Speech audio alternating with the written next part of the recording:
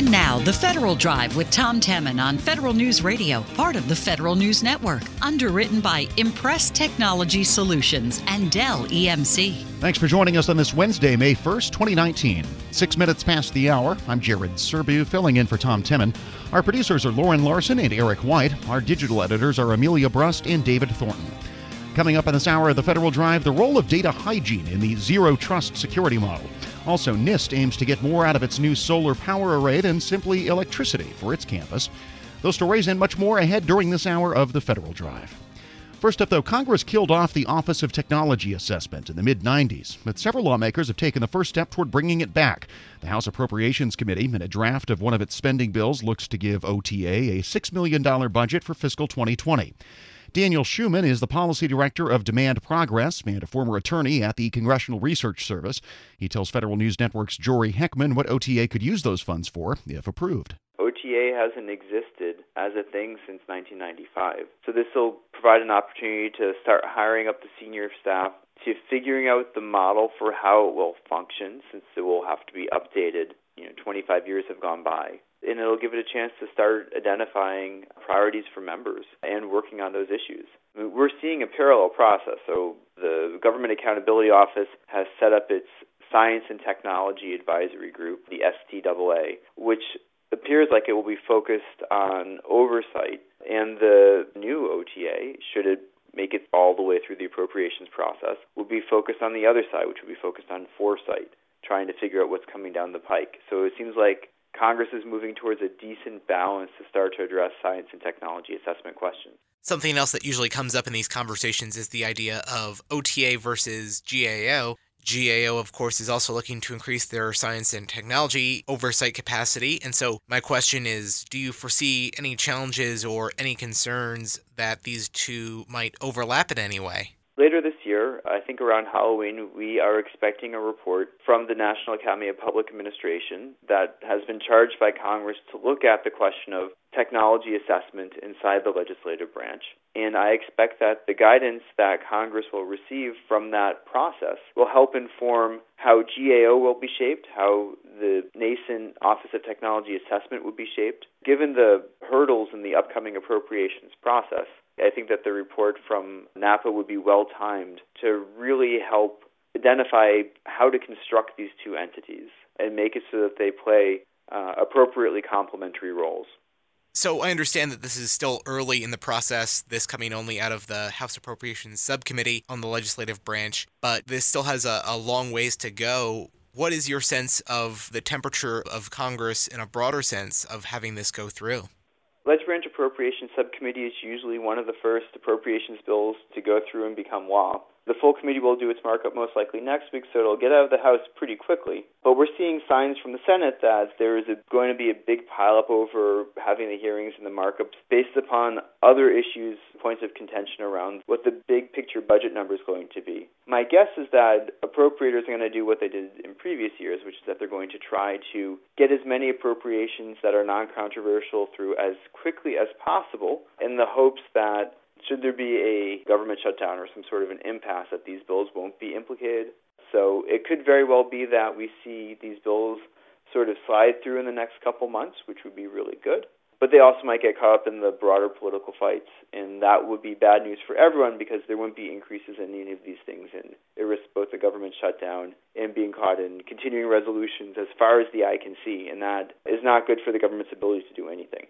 Now, OTA hasn't been functional since the mid-'90s. If and when it does get brought back, I imagine it'll need a little bit of a refresh as far as the structure of it and the things that it'll be looking at and the job titles of folks. Just give me a sense of what it originally had done that might need some tweaking, or really what are some of the things that are happening now that OTA might be able to sink its teeth in that wasn't on the horizon back in the 90s? The first thing that was imminent and became real was the creation of the Internet and the changing nature of our economy from one focused largely on manufacturing and natural resources to one that deals significantly with information technology and the dangers of cybersecurity, all those questions. This huge sector of the economy that did not exist in this kind of way at all is now here. And there are significant questions around protecting technology infrastructure, around what does the Internet look like in 10 years, around the way that our economy is reshaped to playing more of a service role than it did in the past.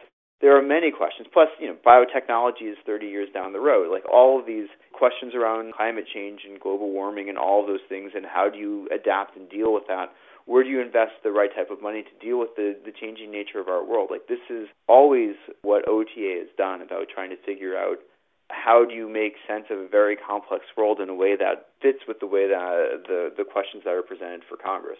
To the other question that you sort of raised, which is structure, I think what you do in part is you get some very smart people in to help run the OTA, and they need to figure out and make recommendations back to Congress, along with the recommendations that will come from the National Academy of Public Administration, along with the recommendations that came from GAO already this past month about what does it look like? How does it run? How do you best meet the needs? Does the structure that we had before make the most sense, or are there other things that need to be done to adapt to the changing world in which we live? We've just seen, really over the last year, for example, the person who used to run the Office of Net Assessment has passed on, and there was a significant fight over JASON, which was an advisory group for the military about technology. So we've seen other models that have existed to provide different types of advice to government around technology, and there's all the technology assessment agencies that exist around the world that are modeled after OTA. So there's a lot of best practices that we can learn from and sort of bring back home so that we can modernize Congress's technology assessment function. And you'd mentioned earlier in the conversation about how in this tag team effort that OTA ultimately should provide foresight, look further down the horizon at new technologies, and GAO should provide maybe more of the insight, I think you said. So I understand that OTA in the past has usually sent out these like long-range reports of, in the next 5 years, in the next 10 years, technology X, AI or quantum computing, here are the things to watch out for. Is it generally that kind of scope that they put those reports out on? It can be. So there is a report from OTA from the early 90s on communicating with Congress and how that changes, and I still use it.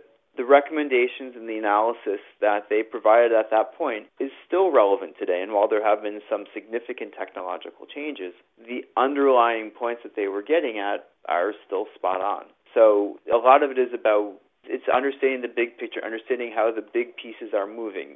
GAO will look at some of those things, but GAO is more around, is this agency succeeding or failing against a set of metrics? What should the agency be doing within the scope of the way the agency is currently imagined? You're not going to have bigger picture thinking, just not because GAO isn't capable of it, but that's not the background, that's not their orientation. So questions around like how you deal with cybersecurity within the current configuration, you can make an assessment of whether it works right or it doesn't work well. And that is totally within GAO's bailiwick. But if you say, well, the real threat that's coming down the pipe, it's not cybersecurity, it's X, Y, and Z, or it's a completely different structure to government to deal with these matters. That is something that is more within the scope of what an OTA might be able to do when evaluating science and technology questions. The other sort of question that you asked is the timeline. So one of the biggest weaknesses with OTA was that it takes a long time for its reports to come out. So it wasn't necessarily attuned to the congressional cycle. And one of its political weaknesses is that it was very responsive to committee leadership, but it hadn't built up a constituency among the rank and file. And that's going to be a real challenge now, which is how do you meet the needs of individual members of Congress as well as the needs of committee chairs? And how do you set yourself up in a way where you can be more responsive, where you can generate these reports in a faster way? And I suggest that the information technology revolution that makes it easier to collaborate at a distance will probably mean that when OTA convenes, it no longer necessarily means they have to do a physical convening. And I think that actually will have a significant effect in the way that they actually do their business. That's Daniel Schuman, the policy director at Demand Progress and a former attorney at the Congressional Research Service, talking with Federal News Network's Jory Heckman. And you can find Jory's report at federalnewsnetwork.com. Still ahead on Federal News Radio, NIST aims to get more out of its new solar power array than simply electricity. This is the Federal Drive with Tom Temin on Federal News Radio, part of the Federal News Network. I'm Jared Serbu, filling in for Tom. An idea has just been born. No one has seen it yet.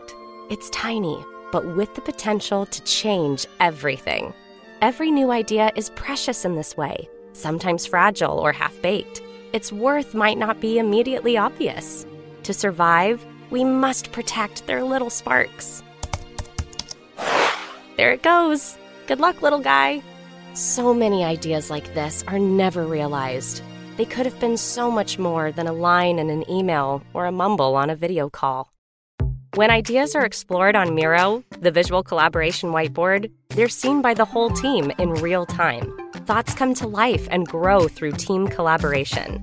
Miro is a space where all ideas are taken seriously, and seriously good ideas come together in unexpected ways. Join over 30 million people collaborating at Miro.com. MIRO.com.